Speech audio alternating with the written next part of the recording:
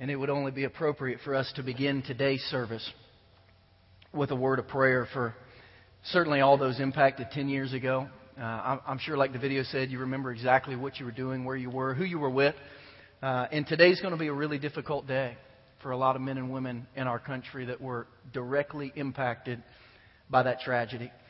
So here's what I want to do as we begin our service today. One, I want to stop and have a word of prayer. And I'd like you to pray, not out loud, but just in your seat. If you know anybody directly impacted, I certainly want to pray for all those who were lost in the tragedy.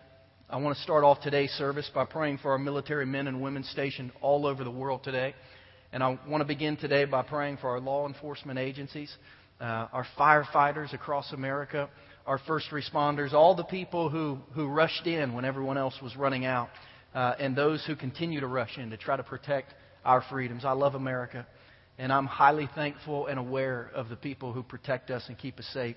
So can we just begin today with a word of prayer? Heads are bowed, eyes are closed. And if you want to pray specifically for someone today, please feel free to do that.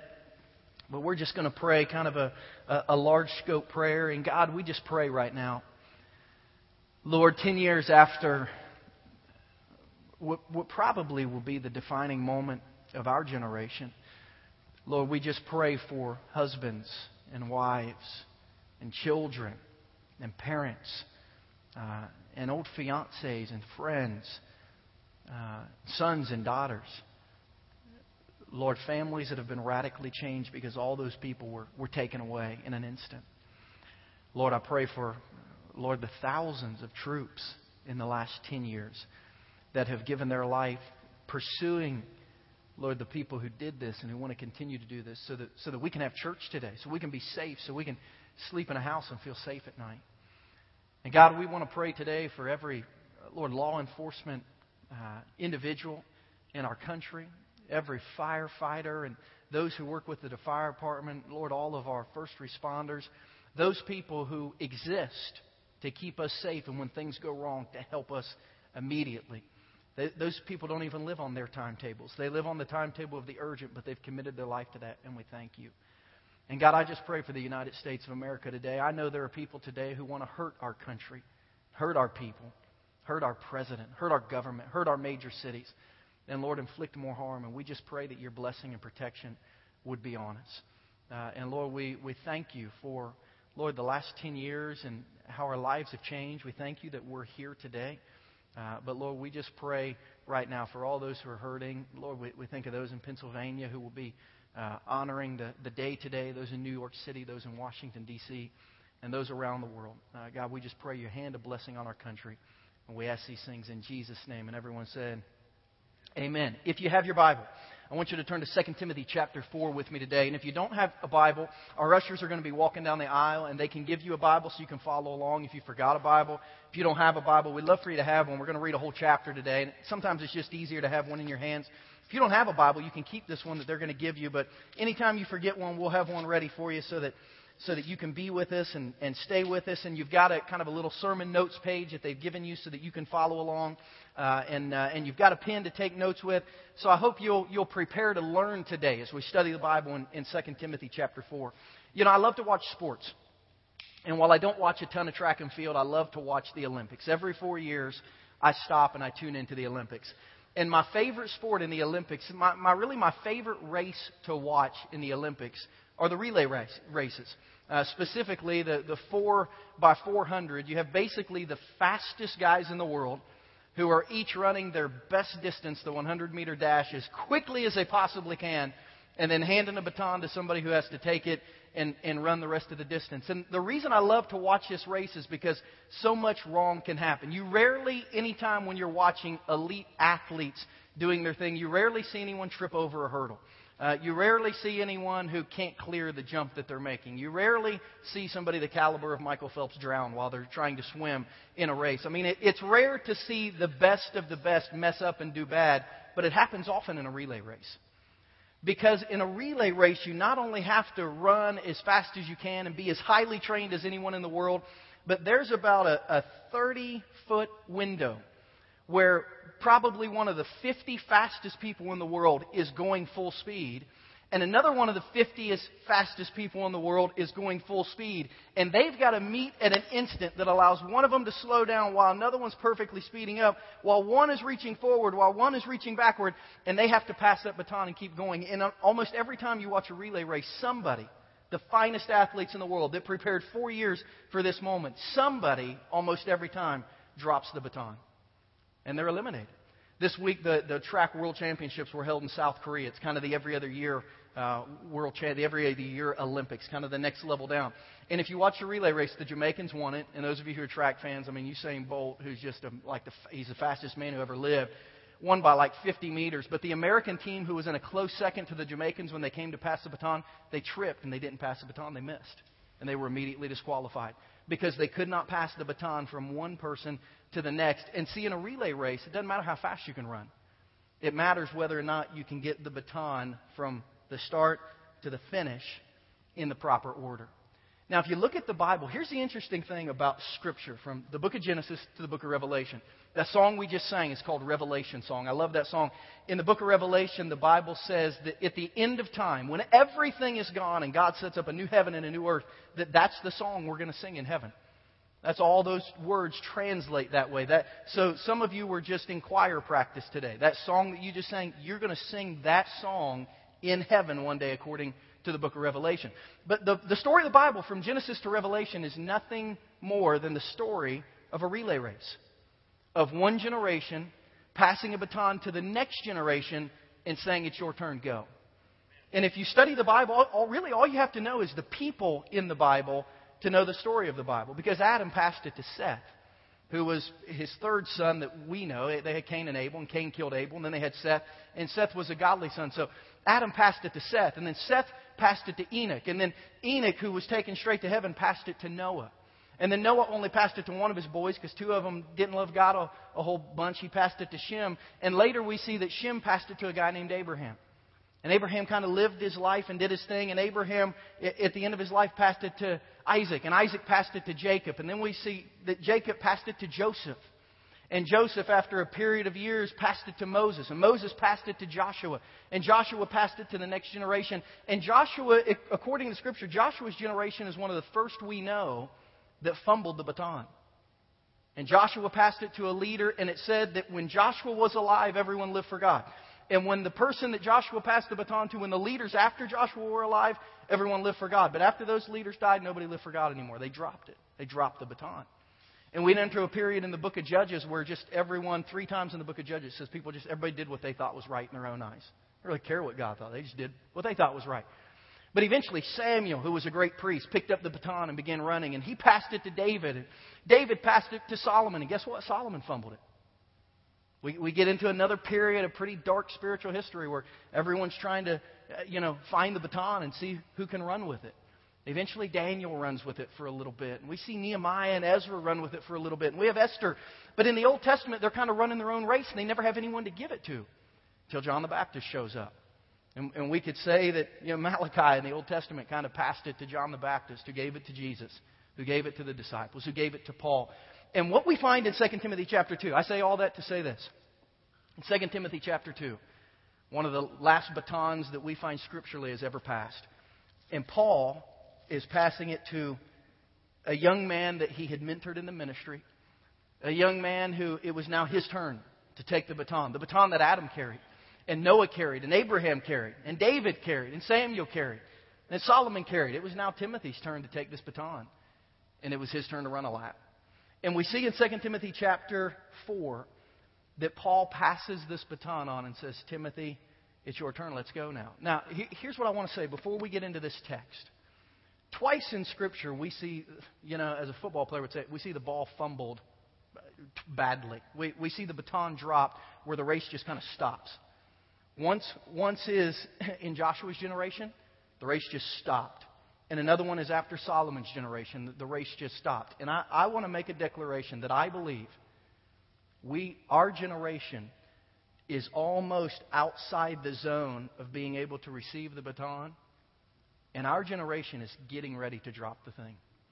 If you study right now church demographics, this generation, the people under 40 right now, are getting ready to drop it. And you know what? We see in Scripture when that happens, the book of Judges, over 400 years. Between Malachi and John the Baptist, 400 years. It could be a dark 400 years in this world if our generation doesn't run their lap.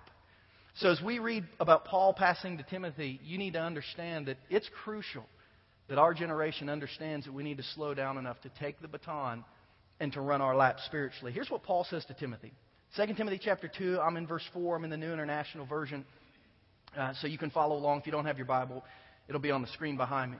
Paul says, in the presence of God and of Christ Jesus, who will judge both the living and the dead, and in view of His appearing in His kingdom, I give you this charge. Preach the word. Be prepared in season and out of season. Correct, rebuke, encourage with great patience and careful instruction. For the time will come when men will not put up with sound doctrine. Instead, to suit their own desires, they'll gather around them a great number of teachers who just say what their itching ears want to hear. They'll turn their eyes away from the truth and they'll turn aside to myths, but you keep your head in all situations. Endure hardship. Do the work of an evangelist. Discharge the duties of your ministry. For I am already being poured out like a drink offering. And the time has come for my departure. I have fought the good fight. I have finished the race. I have kept the faith. Now there is in store for me the crown of righteousness, which the Lord, the righteous judge, will award to me on that day. And not only to me, but to all who've longed for His appearing. So do your best to come to me quickly. For Demas, because he loved this world, has deserted me, and he's gone to Thessalonica. Crescens has gone to Galatia, and Titus to Dalmatia. Only Luke is with me, so get Mark and bring him with you, because he's helpful to me in my ministry. I sent Tychicus to Ephesus. When you come, bring the cloak that I left with Carpus at Troas, and my scrolls, especially the parchments. Alexander the metalworker did me a great deal of harm. The Lord's going to repay him for what he's done. You too should be on your guard against him, because he strongly opposed our message. At my first defense, no one came to my support, but everyone deserted me. May it not be held against them. But the Lord stood at my side, and He gave me strength, so that through me the message might be fully proclaimed, and all the Gentiles might hear it. And I was delivered from the lion's mouth. The Lord will rescue me from every evil attack, and will bring me safely to His heavenly kingdom. To Him be glory forever and ever. Amen. Verse 19, greet Priscilla and Aquila in the household of Onesiphorus. Erastus stayed in Corinth, and I left Trophimus sick in Miletus. Do your best to get here before winter. Eubulus greets you, and so do Pudens and Linus and Claudia and all the brothers. The Lord be with your spirit. Grace be with you. Now you see in 2 Timothy chapter 4 what it looks like to successfully have the baton given to you. But I don't want you to miss the message of what Paul is trying to say to Timothy in 2 Timothy chapter 4, because Paul is in his lane. Paul has run his race. Paul is in first place, and he now has just a short amount of time. There's a line that he can't pass it before, and there's a line that he can't pass it after, and he's in the passing zone, and he's reaching it out to Timothy, and he's saying, Timothy, here's how you take it. And it's up to Timothy to understand exactly what Paul's saying to him so that he can know how to take the baton and how to start running his race. And Paul said, Timothy, you need to understand three things. You need to have a realization of three things. If you're going to keep running this race that's been run since Adam started running it many thousands of years ago, Timothy, here's what you need to realize. Realization number one. And here's what you and I need to realize this morning in our generation. You have a ministry to do, Timothy. Timothy, you have a ministry to do. In 2 Timothy 4:1, Paul says, I give you this charge. A better way to say that would be, I command you. That's what Paul is saying. I command you to do what you've been made to do. We talked about that last week with Ehud, the left-handed assassin. You've been made to make a difference. You've been placed where you are in life to make a difference. And Paul says, now, I command you, do your ministry. Now, here's the interesting thing about who he's talking to. He's talking to Timothy. You say, who's Timothy? He's just a kid. Timothy was a kid in a church that Paul went to. And Paul's ministering to all the adults, and there's this kid in the youth group that hangs out in the back. But man, he's really plugged into what's going on. And Paul, as he gets ready to go to the next city, young Timothy comes to him and says, hey, can I go too? And Paul looks at this kid. He's just a kid. He says, why not?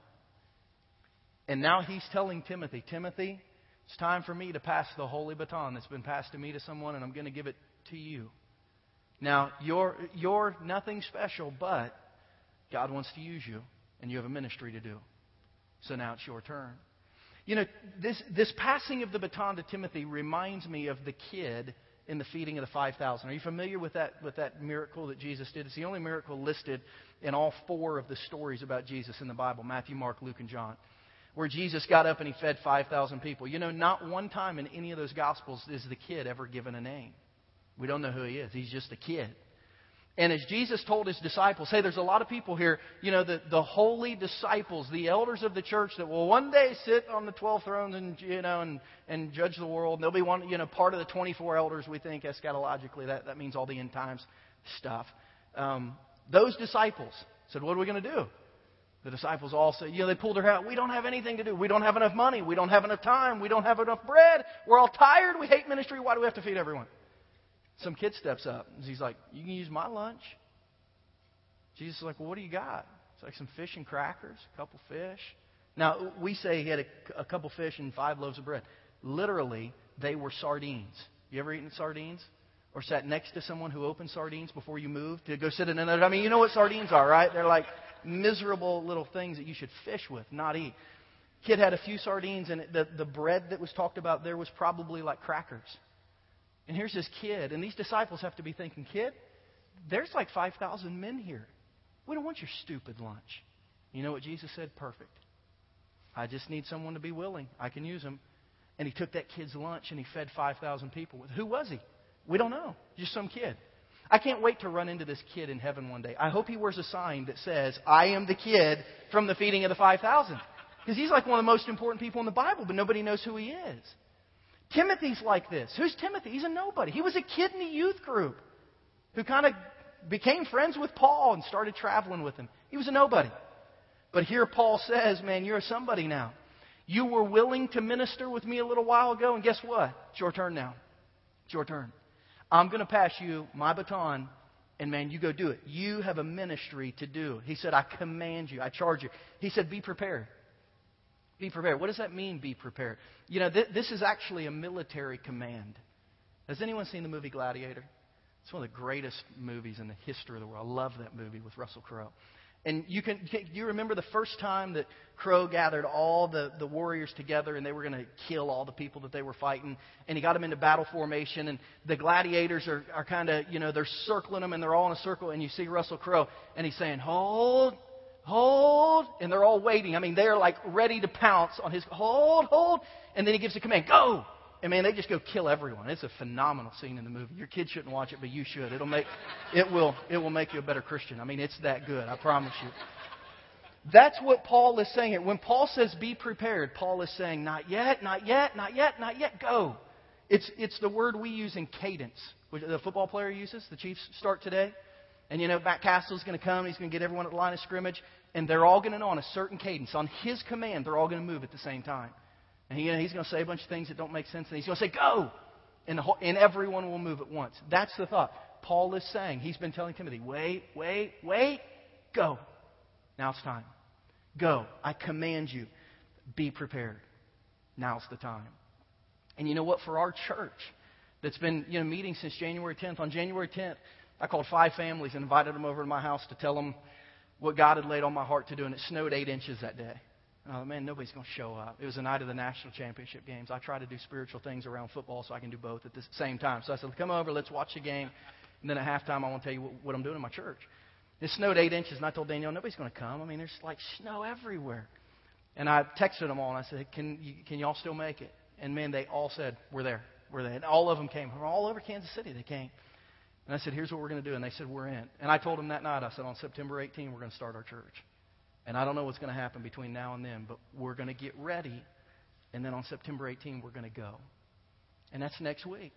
Not more than 9 months of planning now has gone into next week. And as we talk about reaching this community and reaching people that maybe you didn't ever think would want to come to church, this is the time now for our church. It's time now for all of us to go at the same time. There's only going to be one grand opening for this church. And people will, just because they're friendly, they'll come to maybe the grand opening of something when they wouldn't come to anything else. That's why it's important this week to engage and find that person who needs to get engaged in ministry. And this week is the week to invite him to grand opening. Hey, our church is starting brand new this Sunday. Just come this Sunday and check it out. First ever Sunday. You'll get something free. This is a Sunday. Now is the time. Be prepared. He also told Timothy, keep your head. Persevere. Tell people about Jesus. Do the work of an evangelist. But he said, do your ministry. Timothy, do your ministry. If we're going to take the baton and run, we need to know God has not created us to come to church. God has created us to do ministry. He said, Timothy, before you take the baton, you need to realize that you are an active participant in ministry. You don't just sit and watch. You got to do ministry. I command you now. Go do it. Realization number 2 as we look at verses 6 through 8. Paul said, you need to realize you only have a season to do this. You only have a small window, Timothy, to do your ministry.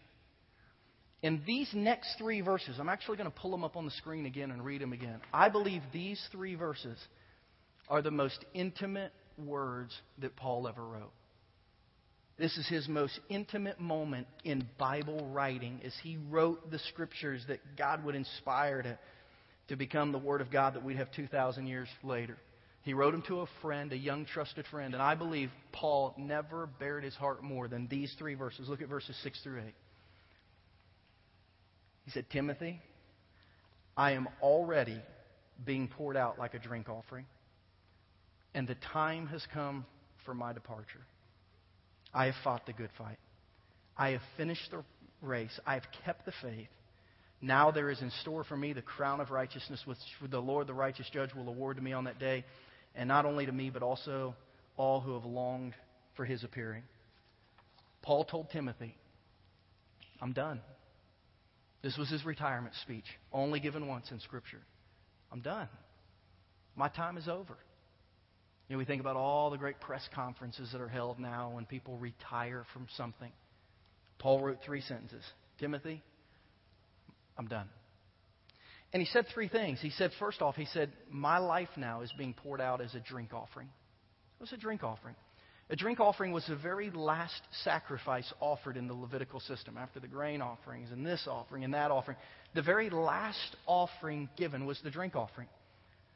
And Paul said, my very last act of ministry is going to be to die and go to heaven.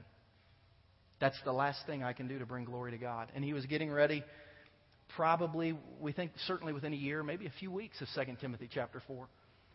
Going to be killed by Nero in Rome. And he said, I'm almost ready to be a drink offering. I'm almost ready to give the last portion of myself.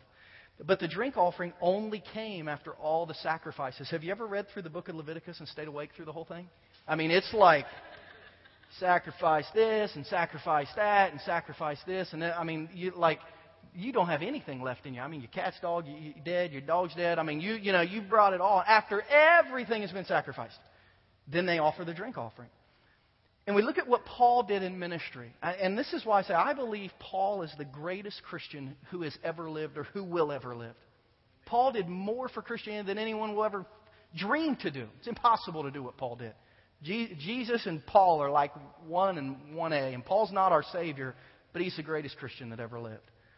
And we look at the sacrifices he made in his life. In 2 Corinthians chapter 11, Paul begins to talk through some of the things that have happened to him in ministry. Sacrifices he has made. And I'm not going to read through the entire text in 2 Corinthians 11, 16 through 29, but here's what the sacrifices Paul said he had to endure while he was running with the baton. He said to the church in Corinth, I've worked harder than everyone. It's the hardest working minister that ever lived. He said, I've been in prison frequently. I've been beaten severely. I've been exposed to death. He says time and again. I've been beaten by the Jews. And I've been beaten by the Gentiles. They both hate me. I faced capital punishment. And I lived. He went to the electric chair, but survived. In those days it was stoning. He said, I've been shipwrecked. I've had to live in the witness protection program. I've been on the run from everyone. I've lived life in danger everywhere that I've gone. I've been tired. I've been hungry. I've been poor. I've been cold. I've been stressed out. And then I love his final sacrifice. He said, and I'm tempted to sin sometimes. Now, if you look at that list today in modern day Christianity and say, Christian, which one of those things do you face? Well, I'm tempted to sin sometimes. I mean, that's about it. The rest of it, I haven't had to do that in Christianity. And Paul told Timothy, I've lived my life sacrificing for Jesus. And now I'm going to give him the only thing left. I'm going to give him my life. I'm going to die, and I'm going to go to heaven. And in Philippians, he said, I'm cool with that. I prefer that to go and live for Jesus. But Paul was such an optimist. He said in Philippians 1, he said, listen, you can't keep me down. If you keep me in prison, I'm going to lead all the guards to Christ. If you let me go, I'm going to go lead the outside world to Christ. If you kill me, I'm going to heaven. So bring it on. Anyway, I win. This is Paul. But now Paul says, I'm done. I've done all these things, but I'm almost done. Let me ask you a question. Have you made any sacrifices spiritually in your life that you could list on a sheet of paper? These are things that I have given up to walk with God. Can you think of anything that because of your relationship with Jesus, you gave it up?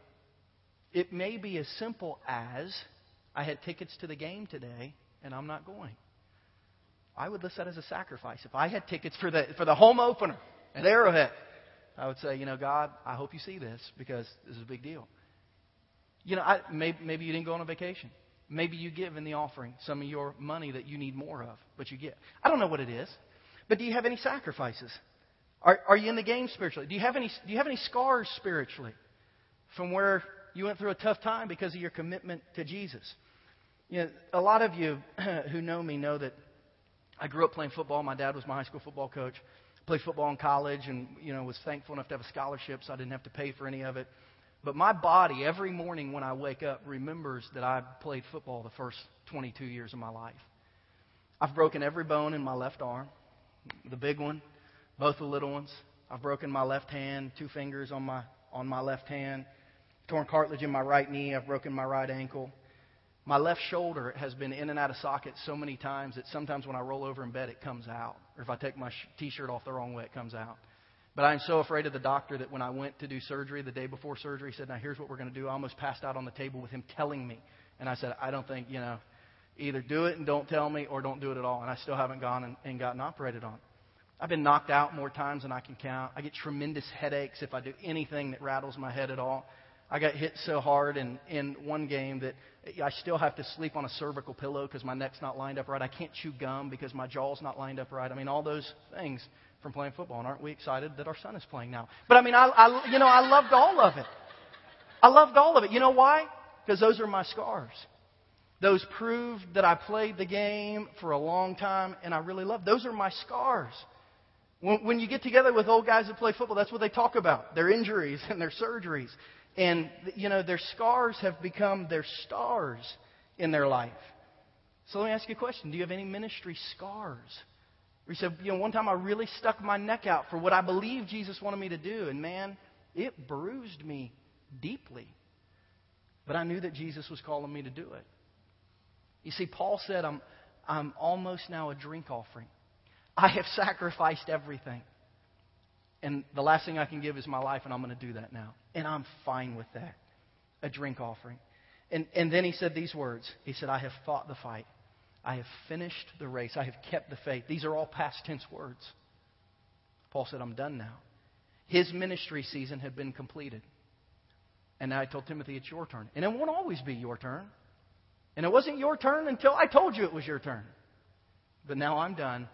And it's your turn. Don't you wish Brett Favre would have done what Paul did, a few years ago and just given it up instead of wanting it always to be his turn? I mean, Paul said, it's not my turn anymore. Tremendously graceful leadership. Here's the interesting thing, though. He said, I fought the fight. I finished the race. I've kept the faith. In Acts 20:24, almost a quarter century earlier, Paul was giving his testimony in the book of Acts. And here's what he said in Acts 20:24. He said, I will consider my life worth nothing. My only aim is to finish the race and to complete the task of testifying to the good news of God's grace. So when he was a young man, he said, I will consider my life a failure if I don't finish. And here he is now, an old man. And you know what he said? I finished. I started a race and I finished. I did it. I completed my ministry task. And he said, I've earned my reward. And what's my reward? One day I'm going to go to heaven. He said, my ministry is complete. Listen closely. My ministry is complete, Timothy, but it's not finished. Mine is complete, but ministry is not finished. Now it's your turn. And it's your turn to run until it's not your turn to run anymore. It's your turn, but you're not all alone to do it by yourself. Realization number 3 that we see in 2 Timothy 4. Realization number 1, Timothy, you got a ministry to do. Realization number 2, you got a season to do it. Realization number 3, you've got people to help you. You're not going to have to do it all by yourself. In 2 Timothy chapter 4, verses 9 through 12, we see 17 names mentioned of people who Paul did ministry with at some time in his life. Now, a few of them he doesn't like anymore. They hurt him and they hurt his ministry. But 17 names. He said, I never, Timothy, you have to go do ministry. And I've done ministry and I'm done now. But you got to surround yourself with people who are going to help you. In Romans chapter 16, Paul lists 34 people by name. He said, I've been doing ministry, and these are all the people who have helped me. See, Paul did unbelievable ministry, but he built an unbelievable team of people to do ministry with him. And he said, Timothy, you have to go do ministry. But by giving this great epilogue in verses 9 through 22, what he's saying is God's going to bring you people to help you. And these are the exact same steps that God gave anyone who did Noah. Noah, I need you to build an ark. But guess what Noah had just had 100 years earlier? Yeah, it's kind of weird how old people lived at that time. He just had 3 sons. See, if God would have told Noah at 500, build an ark, Noah would have been like, I'm 500, God. Are you sure you want me to build an ark? But at 600, he said, I'm 600. But at least I got 3 boys to help me. He didn't have to do it alone. God gave Abraham at the beginning of his life, when he was too afraid to go anywhere by himself, gave him Lot. And Lot kind of ran around with him until Abraham was able to do it on his own. God gave Moses Aaron at first. When Moses said, I can't speak, I can't go tell Pharaoh off. God said, okay, you just show up with a stick. Aaron will tell him off. And then he gave him Joshua. Moses said, I can't go fight a war. God said, okay, you hold the stick up. Joshua will fight the war. I mean, God gave him people to help him. He gave Joshua Caleb, a right-hand man. He gave Elijah Elisha. And he's given us each other. That's the way it works. If I were to write a letter, if I were to be sent to prison for preaching the gospel now, today, like if they came and arrested me today, and I were to write a letter about the 9-month journey of Journey Church International, you know what it would include? The names of dozens and dozens of people who helped us get from a living room over in Eagle Creek to a week before launch right here. Because you don't do ministry without people. You don't do ministry without help. And we're not going to build a church or reach this community without a lot of people coming together and saying, hey, I'll run this lap. I'll run this lap with this church, and I'll play my part in the history of Christianity. The question is your name in anyone's story? A lot of you would be in my story, but some of you say, I don't know that I've ever done anything to impact the kingdom. Get involved here. I promise you will. Your name will be written in someone's story, and most of all, it'll be written in God's of what you did when it was your turn to run with the baton. Let me leave you today with Romans chapter 1, verses 11 through 16. Paul's writing to the church of Rome where he always wanted to go. And he hadn't been able to go there yet. So he wrote them a letter. And here's what he said in Romans chapter 1, verses 11 through 16. He said, I long to see you so that I can impart to you some spiritual gift to make you strong. So I want to do ministry so you can become better Christians. That is, so that you and I may be mutually encouraged by each other's faith. He said, not only will I help you, you'll help me. So I don't want you to be unaware, brothers and sisters. I've been planning many times to come to you, but I've been prevented from doing so until now, in order that I might have a harvest among you, so I can help you reach your friends. Isn't that what a church is supposed to do?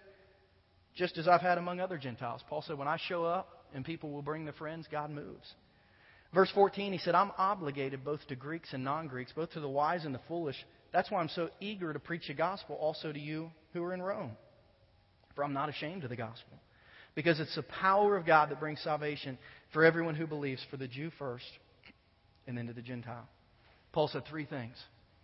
Paul said, I need to come to you because we have to reach people for Jesus. And he said, first and foremost, he said, I'm obligated. I have to. It's not whether or not I want to. I have to. God has obligated me that I have to make a mark on the world. And there's people in my life and in your life that we need to reach. And Paul said, if we do some ministry together, maybe we can reach them. I'm obligated. I have to. He then said, I'm eager. I want to. Not only do I have to, but I really want to. It's not going to be a burden for me to tell your friends who Jesus is and what He can do in their life. I can't wait to do it. I'm eager to come to you so I can tell you and your friends what Jesus has done. He said, I'm obligated. I have to. I'm eager. I want to. And then he said, I'm not ashamed. He said, I will. not only do I want to, and not only do I have to, but I'm going to do this. Because I am not ashamed of what Jesus has done in me and what He can do in others. He has the power to transform their lives. I'm obligated as a Christian. I know I have to. And I'm eager as a pastor. I want to. But I'm not ashamed as a Christian. I will. Because I know what Jesus has done for me and what He can do for others. So let me ask you this question. 10 years have passed. You remember where you were when you heard? I was at my mom and dad's house just south of Chicago, Illinois, about 50 miles south of Chicago. My son had just been born, and we were up there literally just trying to get a night's sleep. I mean, you remember those times when your child is less than a month old, and you just ever so slightly think about the child sacrifice in the Old Testament and how it makes a little sense because they just won't quit crying so you can sleep. We were just up there just trying to rest. That's it. We just wanted my mom to watch the kid so we could sleep. And I'll never forget that Tuesday morning. My mom is bawling. She's crying out. And she swings open the door, and we're sleeping. And she says, America's under attack. And my mom can be kind of dramatic sometimes. So, thinking, calm down. America's not under attack. What's going on? They've hit New York City, and they've hit Washington, D.C. America's under attack. I said, Mom, by this time I'm like here under attack? So I go out, and the TV's on. And there's one tower burning, and they're wondering, is it an accident or not an accident? But then the Pentagon is hit, and then that second plane flies in. And we're just glued to that TV, and then that building falls, and then that other building falls. And you remember it. I mean, you remember it just like I do. And you know what I did? In probably the first hour of that time together, you know what I did? I did the exact same thing that you did. I probably put a call into everyone in my life who was family or extremely close to me to make sure they were okay. Because that's what we do. When tragedy occurs, the first thing we do is we reach out to people we're close to so we can be comforted by them, so we can be encouraged by them to make sure they're okay, so we can be an encouragement, so we can be in a comfort. So who were the people you called that day? That's my question to you. Who were the people you dialed up to just make sure they were okay in life? And let me ask you this question. You know for sure if those people are going to go to heaven when they leave this earth and they enter eternity? Because, see, it's a lot more important that people in our life are protected spiritually than it is that they're protected against terrorists. You understand that, right? Because we're all going to leave this world. And there's a beautiful and glorious heaven that awaits for anyone who will understand Jesus' love for them and what they have done. And what I want you to do as a church body, a church that's getting ready to plant, what I want you to do this week, God has handed me the baton and now I give it to you for a week, is I want you to think about the people close to you in life that if a tragedy were to occur, you would immediately reach out to them because you're that close to them. Or if they were to this week leave this earth and you were sitting at their funeral by the end of the week, if you'd sit and wonder, man, did anyone ever witness to them? I want you to reach out to those people this week, and I want you to invite them to church this Sunday. And like Paul told the Romans, you get your friends, and I will tell them about Jesus. And I'll tell them what He can do in their life. And their heart may or may not be open to it, but I promise you next week, I will tell them what Jesus can do in their life. Here's what I've asked the ushers to do today. And ushers, I want you to go ahead and come down the aisles. We've put together a card. This is not for me, it's for you. You don't have to hand this in. I don't care to see it. And it's just a card with 3 lines on it. And I've asked our ushers to hand this to everyone in the room today. And as we conclude our service, go ahead and pass them out right now. I'm going to ask you to write the names of 3 people down who you believe it's your job to go to them spiritually in this lifetime.